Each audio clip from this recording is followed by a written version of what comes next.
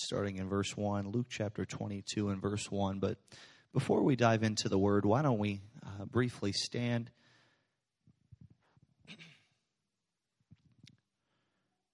And let's focus our minds and our attention on the presence of the Lord in this place. Let's lift our hands. Let's lift our voices together in this house. God, I thank you, Lord, for this chance we have to come into your house. I thank you, Lord, for the opportunity to draw close to you with believers, God, from across this city and across this region. I commit to you, God. I commit to myself that this will not be just another Sunday, Lord, but I am going to push into your presence. I'm going, God, to pursue you with everything that I have and everything that I am. I pray that every mind would be open, no distraction, no discouragement, Lord. Let every heart be ready to receive the Word of God together. In Jesus' name, amen. You may be seated.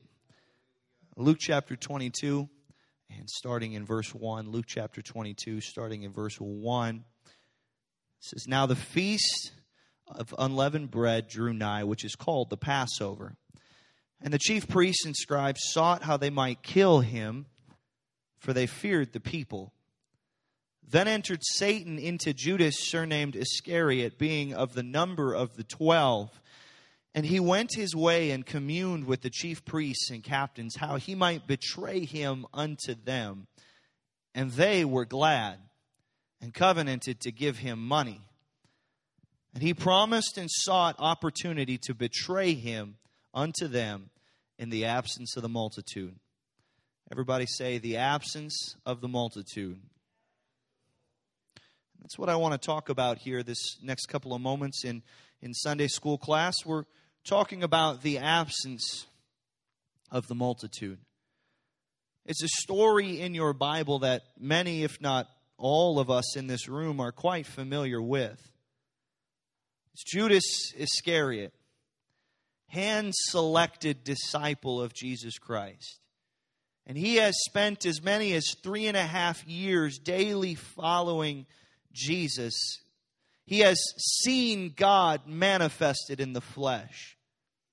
He has seen and heard every story we read in the Bible. He has seen it with his own eyes. He's heard the parables and the teaching of Jesus. He has experienced firsthand the master teaching.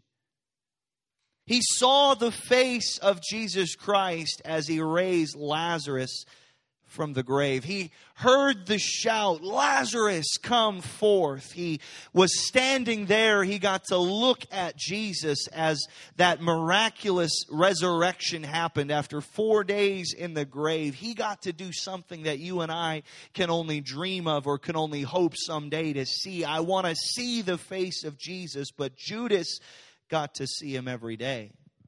He had just witnessed the multitude shouting, "Hosanna!" And they're taking off their garments. They're laying them down in the street. They're tearing branches off of the trees, and they're putting them in front of this Jesus that Judas has followed. But evidently something in the heart of Judas was not right.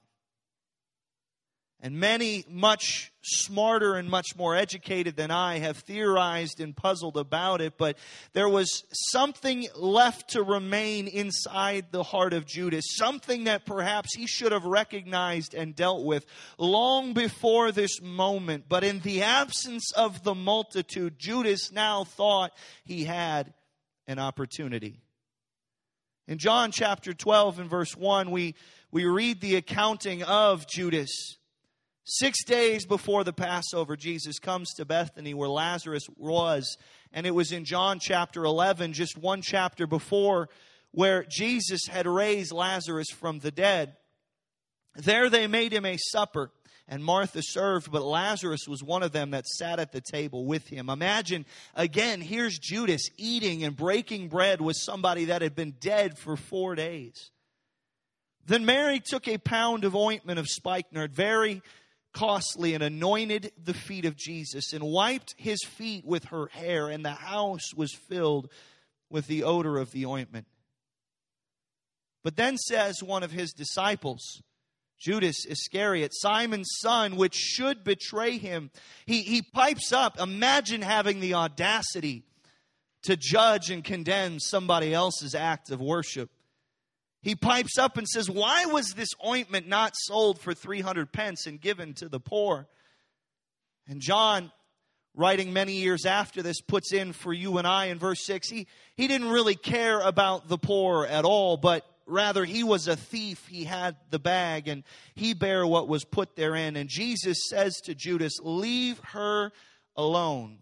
Against the day of my burying hath she kept this. For you're always going to have the poor with you, but you're not always going to have me.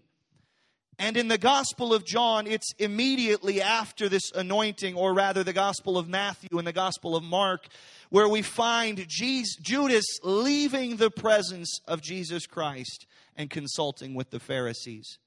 There's something inside of him, whatever it was, this act of devotion, this act of worship from Mary was perhaps the final straw in the heart of Judas. It was, if you will, the pièce de résistance, whatever you want to call it. It was this place of resistance and rebellion against the teaching of his master. And Satan, ever the opportunist for evil, enters in to Judas.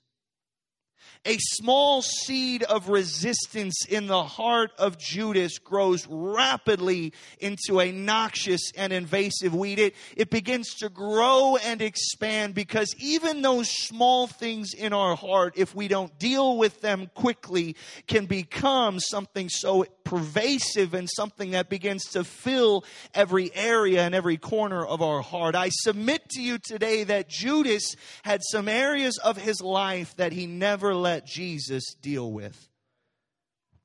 We read in John chapter 13, now at the Last Supper, and Jesus is trying to enjoy his final meal with his closest disciples, and he is troubled in spirit, and he testifies and says to them, verily, verily, I say unto you that one of you shall betray me.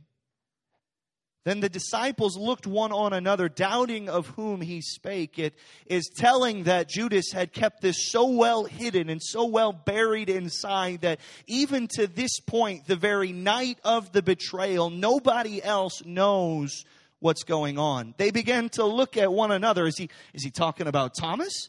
Is he talking about me? In fact, another gospel records that they begin to ask and say, Lord, is it I? Is it me? Am I the one that's going to betray you? And so there's John laying on the breast of Jesus, and Peter motions him, and he tells him, ask Jesus. And so Jesus answers in verse 26. He said, he it is to whom I shall give the sop when I've dipped it. And when he had dipped the sop, he gave it to Judas Iscariot, the son of Simon. This is something that's lost on you and I, but this is an act of honor. It's an act of importance. It is the best morsel of bread from the meal. It's the very best that the meal has to offer. And even now, Jesus is referring to, he's treating Judas with respect. He's treating him with love, because even when there are those unsubmitted areas and rebellious areas in our heart, our Savior is still reaching for us. We find in the garden later when Judas comes up and he comes to kiss Jesus, Jesus greets him as friend. But we read in verse 27, now after the sop, Satan entered in to him. Then said Jesus unto him, that thou doest, do quickly. Now no man at the table knew for what intent he spake this unto him. For some of them thought, because Judas had the bag, that Jesus said unto him, buy those things that we have need of against the feast, or that he should perhaps give something to the poor. It was Judas's favorite pretense, I'm going to minister to the poor. And he then, having received the sop, went immediately out, and it was night. And what a great darkness Judas walks into. Walking from the room filled with the light of the world into all the darkness of hell. It is Satan's success story played out here in the Gospels, but repeated time and time again throughout the pages of human history. I do not come to you this morning to build up or to present him as any great success or as any great threat to a Spirit-filled believer, but Satan does have successes time and time again throughout the pages of human history. His success was simply this: separating one of the 12 from the 12. Satan did not need all of them, though he would have gladly taken any of them. In fact, we read in Luke chapter 22 and verse 31, the Lord says to Peter, he says, "Simon, Simon, behold, Satan hath desired to have you, that he may sift you as wheat." Jesus reveals, perhaps to the surprise of Peter, that Satan desired to have him. Never think for any moment that you're not on Satan's hit list. He would gladly take the lives of any one of us in this room. He would gladly receive you in this room. He would gladly receive the ability in that day, that moment, to begin to sift through your life. And he had separated Judas from the herd. The Bible calls Lucifer a roaring lion, seeking whom he may devour. If you study out or you look at how lions hunt, they've got a very specific method of hunting, especially when they operate in packs. The lion does not go after the biggest, strongest, baddest looking wildebeest out there. And if they are going after that, their desire is to cut it out or to separate it from the herd, because it's far easier for the lion to take down one than to try to take down everybody. And so they look to find somebody that's sick, a sick animal. They watch the herd. They look around for somebody that's got an illness inside of them, or they look for a younger animal, and the lions will begin to key in on the younger animal, or they look for that elder animal that maybe doesn't have that same hitch, and he's got a little hitch going on in his giddy up now. That zebra can't quite gallop across the Serengeti like he used to, and the lion locks in on those ones, knowing, hey, there's somebody that I can focus in on. And in the absence of his brothers and in the absence of his master, Judas was far easier pickings. You see, who I am in the absence of the multitude is who I am. Now, I might work on me in the multitude, and I should work on me in the multitude. And in fact, the multitude should begin to work on me, because iron sharpeneth iron, but I will never truly know who I am. I will never truly know what is deep down inside my heart until the multitude disappears. Now, God is entirely willing to work on you in public. Read through the Gospels. There are some very public moments of rebuke. There are some very open moments where Jesus deals with something inside of someone's heart. In fact, it's not in my notes, but thinking of Acts chapter 8, where Peter says to the sorcerer who's asking to buy this gift of the Holy Ghost from him, there's a very public moment where something inside of someone's heart is worked on. But some of the most tender moments of Scripture comes when Jesus works one-on-one. In John chapter 3, Nicodemus separates himself from the multitude, and he comes to Jesus by night. Yes, it might be because he's afraid of what everybody else will think, but I'll stand and say that is in itself an act of hunger and an act of bravery. He wants to hear what Jesus has to say in a one-on-one setting. And Jesus, for the very first time in his ministry, lays out to somebody who sought him away from the multitude how to enter the kingdom of God. We're familiar with John chapter 3 and verse 3. In John chapter 3 and verse 5, it was somebody that sought him away from everybody else that Jesus reveals a truth. You must be born of water and of spirit to enter the kingdom. In John chapter 4, Jesus meets with an undesirable or unpopular woman at a well all by themselves. And in that moment, Jesus reveals to her, in the absence of the multitude, that I who speak with thee am He. He reveals Himself to the woman as the I am of the Old Testament. In Mark chapter 5, a solitary man with a multitude of demons inside of him runs to the feet of Jesus. The multitude had cast him out. They had pushed him out of their presence. They'd said, "You're not even welcome to be a part of the herd." But somebody, one man, found something at the feet of Jesus. In Mark chapter 8, Jesus leads a blind man by the hand away from the crowds. Could it be that there are moments of solitude in your life? There are moments where you are intended to be alone with the presence of Jesus Christ. Jesus could have simply spoken and his eyes would have been opened in that moment. But instead, knowing what this man needed and knowing what was inside of his heart, Jesus tenderly takes him by the hand and leads him outside the city before performing the miraculous. In John chapter 5, Jesus heals an individual by the pool of Bethesda. He'd been infirm for 38 years, but this man misses the moment. Because we read in John chapter 5 and verse 13, "And he that was healed, as he began to be questioned by the Pharisees, he wist not who it was." Imagine a 38-year life living as a crippled, and in one moment you're healed and you don't even know who healed you. He didn't know who it was because Jesus had conveyed himself away, a multitude being in that place. The man was not comfortable to follow Jesus away from the multitude. And I wonder today how many of us are afraid to follow Jesus into a place of solitude, into a place where it's just me and Him, because we're afraid to be alone.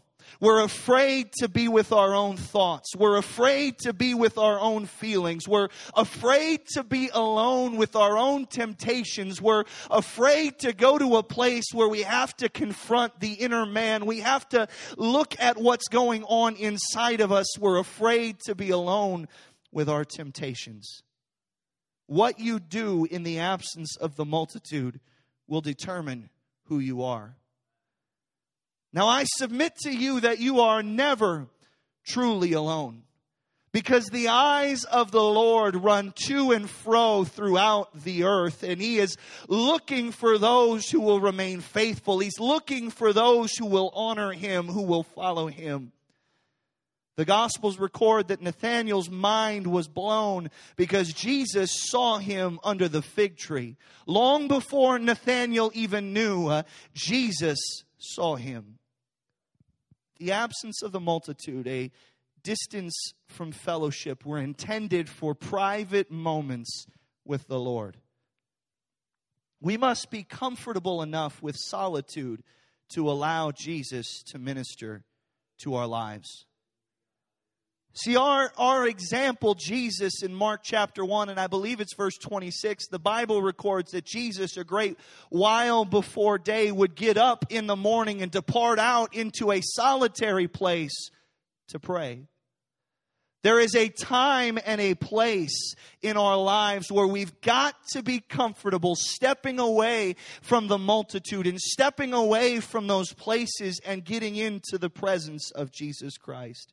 We must turn our hearts over to the Lord. It's when we're alone that we can allow Him to do the surgery that He wants to do. It's when we're alone that He can begin to reveal to us things about ourselves and things inside of our heart that He wants to work on. And so if you find yourself alone and you find yourself momentarily separated from the rest of the herd, it is not, as Judas thought it was, an opportunity to do wrong.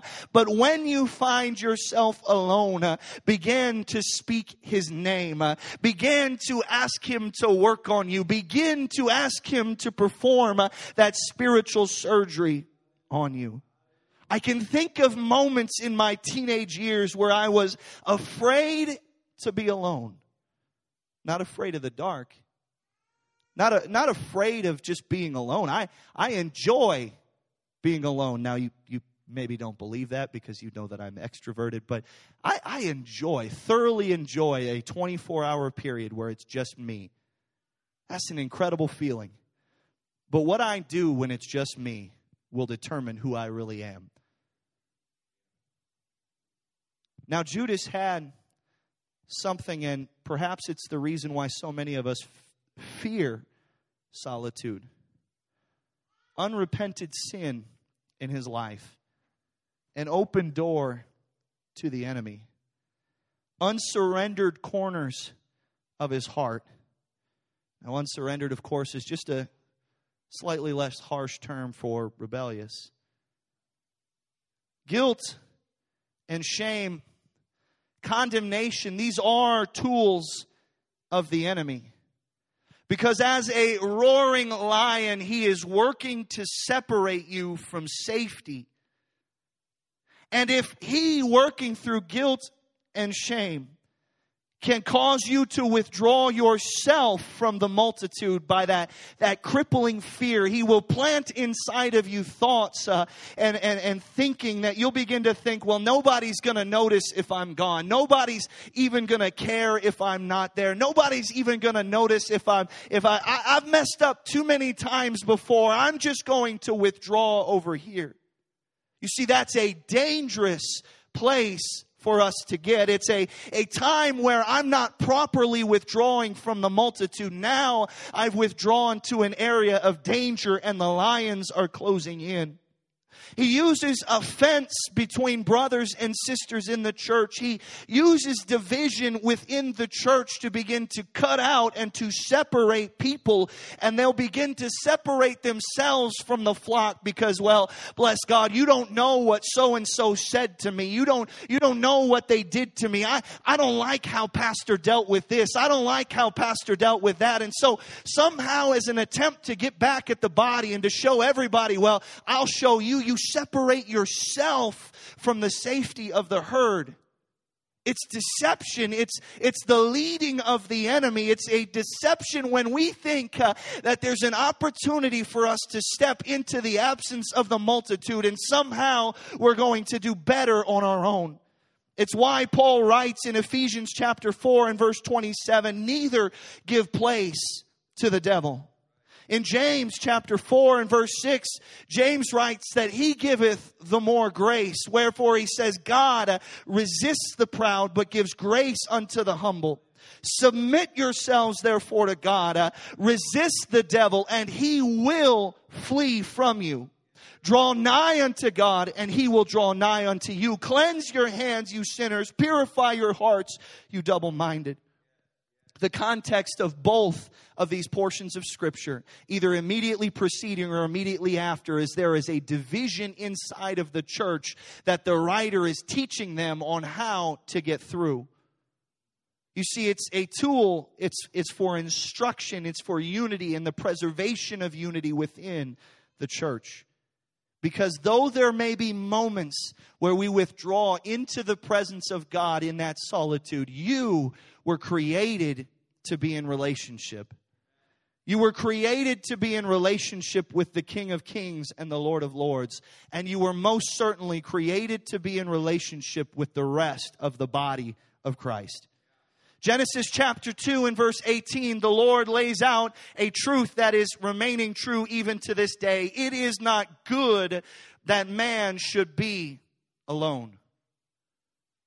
In Luke chapter 15 and verse 4, Jesus teaches this parable. What man of you, having 100 sheep, if he lose one of them, doesn't leave the 99 in the wilderness and go after that which is lost until he finds it?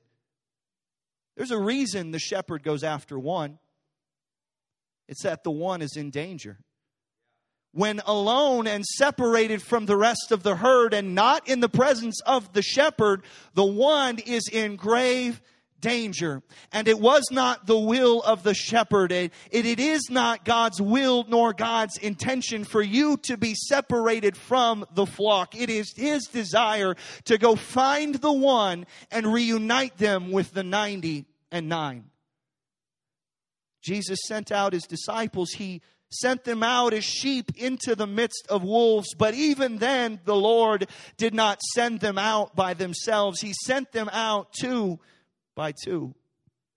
Ecclesiastes chapter 4 and verse 9, 2 are better than 1, because they have a good reward for their labor. For if they fall, the one will lift up his fellow, but woe unto him that is alone when he falleth.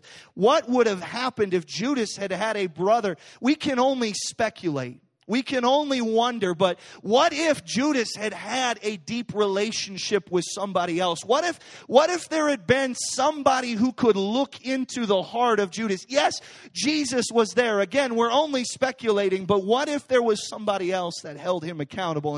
And back in John chapter 12, when Judas is freaking out about Mary pouring out worship on Jesus, Thomas maybe pulls him aside and says, yo, Judas, I've been watching you, and there's something that's not right inside of you. Woe unto him that is alone when he falleth. He does not have another to help him up. And if, verse 11, if 2 lie together, they have heat, but how can one be warm alone? And if one prevail against him, 2 shall withstand him, and a 3-fold cord is not quickly broken.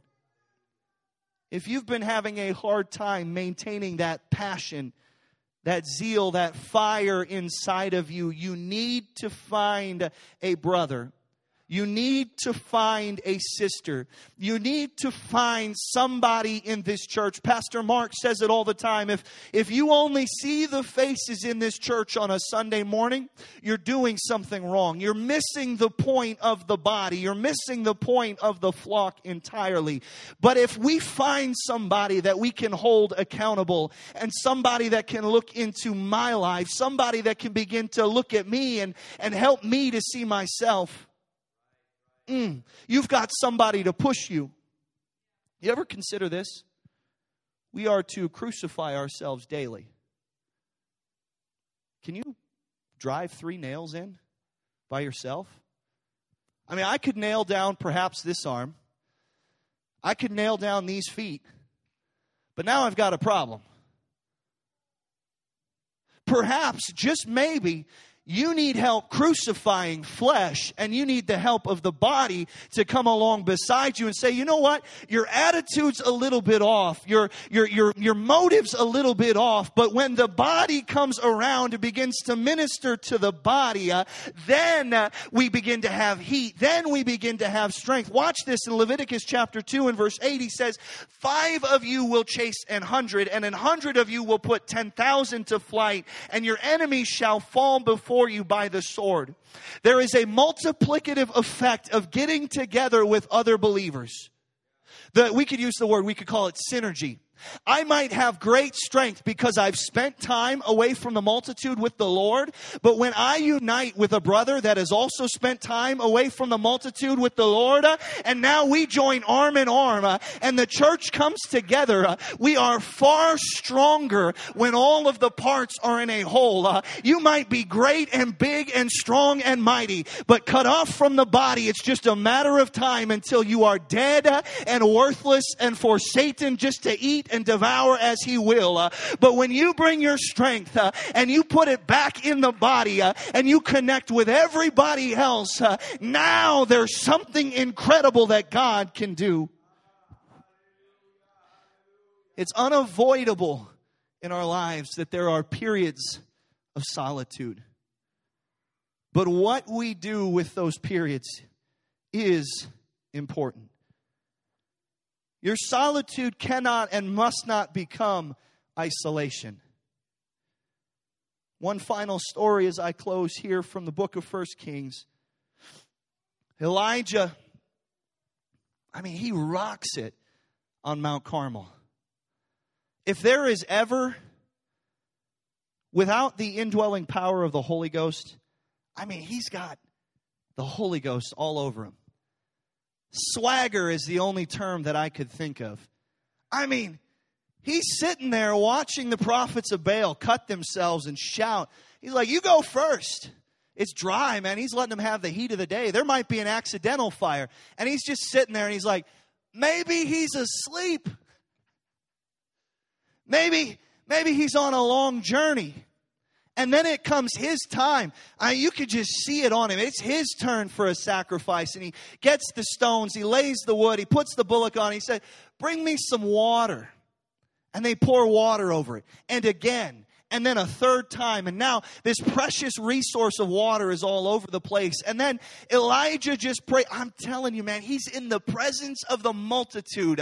And he's feeling it. There's an anointing upon him. It's so powerful. And he's just got this swagger in the Holy Ghost. And fire falls from heaven. And he commands the people. They grab up 850 and they slaughter them. And he tells the king, go to your palace. It's going to rain. He calls not just fire from heaven, but water down from heaven as well. But when there's no multitude, one chapter later in 1 Kings chapter 19, he flees to Beersheba. Even beyond that, he gets out of the presence of the multitude, and now he wants to be alone so desperately that he leaves his servant behind. Not even the multitude. Now he's got no brother with him. And he staggers out and says, I'm just going to lay down under this juniper tree and I'm going to die. And God wakes him, feeds him. He has a nap and a meal. Those are two powerful things. Sometimes you're not depressed. You're just hungry and tired. Go get a nap and get a meal. Go get some rest. See what that does for you. I am a proponent of just sleeping on things sometimes. Man, if I've taken it to the Lord in prayer, I'm going to go to bed. And tomorrow morning, it's probably not going to be that big of a deal. And God serves him a meal. He goes 40 days into the wilderness. He withdraws into the cave. He's so seeking of isolation. He's been completely separated from the herd. But the shepherd goes after the one. And God finally speaks to him in a still small voice and says, what are you doing here? And I speak to somebody in this room right now and ask you, what are you doing? There are valuable moments to learn to be alone with the Lord. But what are you doing? Don't separate yourself from the multitude. Don't separate yourself from the church. Don't withdraw from your brothers and sisters. What are you doing? And God tells him, go anoint Hazael. Go anoint Jehu. Go anoint Elisha. He's going to minister to you. At the end of it all, God says to him, look, you're going to have somebody who's going to minister to you. I'm going to give you somebody that's going to give you strength. I'm going to connect you to somebody that's going to give you encouragement. I'm going to connect you to somebody that's going to give you peace, and he's going to give you rest, and he's going to give you help. And the Bible records that though it's the third thing he's told to do, it's the first thing Elijah does. He goes and finds Elisha. The others come later in his ministry, but in wisdom, Elijah realizes, you know what? I can't be alone. I'm going to go find Elisha. I got to have his presence. I got to have somebody with me. I got to have some help here. And on his way off the mountain, God speaks and says, oh yeah, I've still got the multitude. There's 7,000, Elijah. You might feel distant and separate from them, but I've still got a multitude over here. It's up to you to reconnect to them. It's up to you to find your way back. Let's all stand together in this place this morning. You see, the absence of the multitude can begin to reveal inside of us things that perhaps are not right. And what I do with what's revealed inside of me is very telling of my spiritual condition. Judas saw a moment away from the multitude that looked like an opportunity to sin. But sin is never an opportunity. Sin might be an occasion, but it's never an opportunity. But instead, in those moments where I find myself withdrawing, I must withdraw into the presence of God Almighty and allow Him to work on my life. And I've got to remember this simple truth. I am created to be a part of the multitude. I'm created to be a part of the body.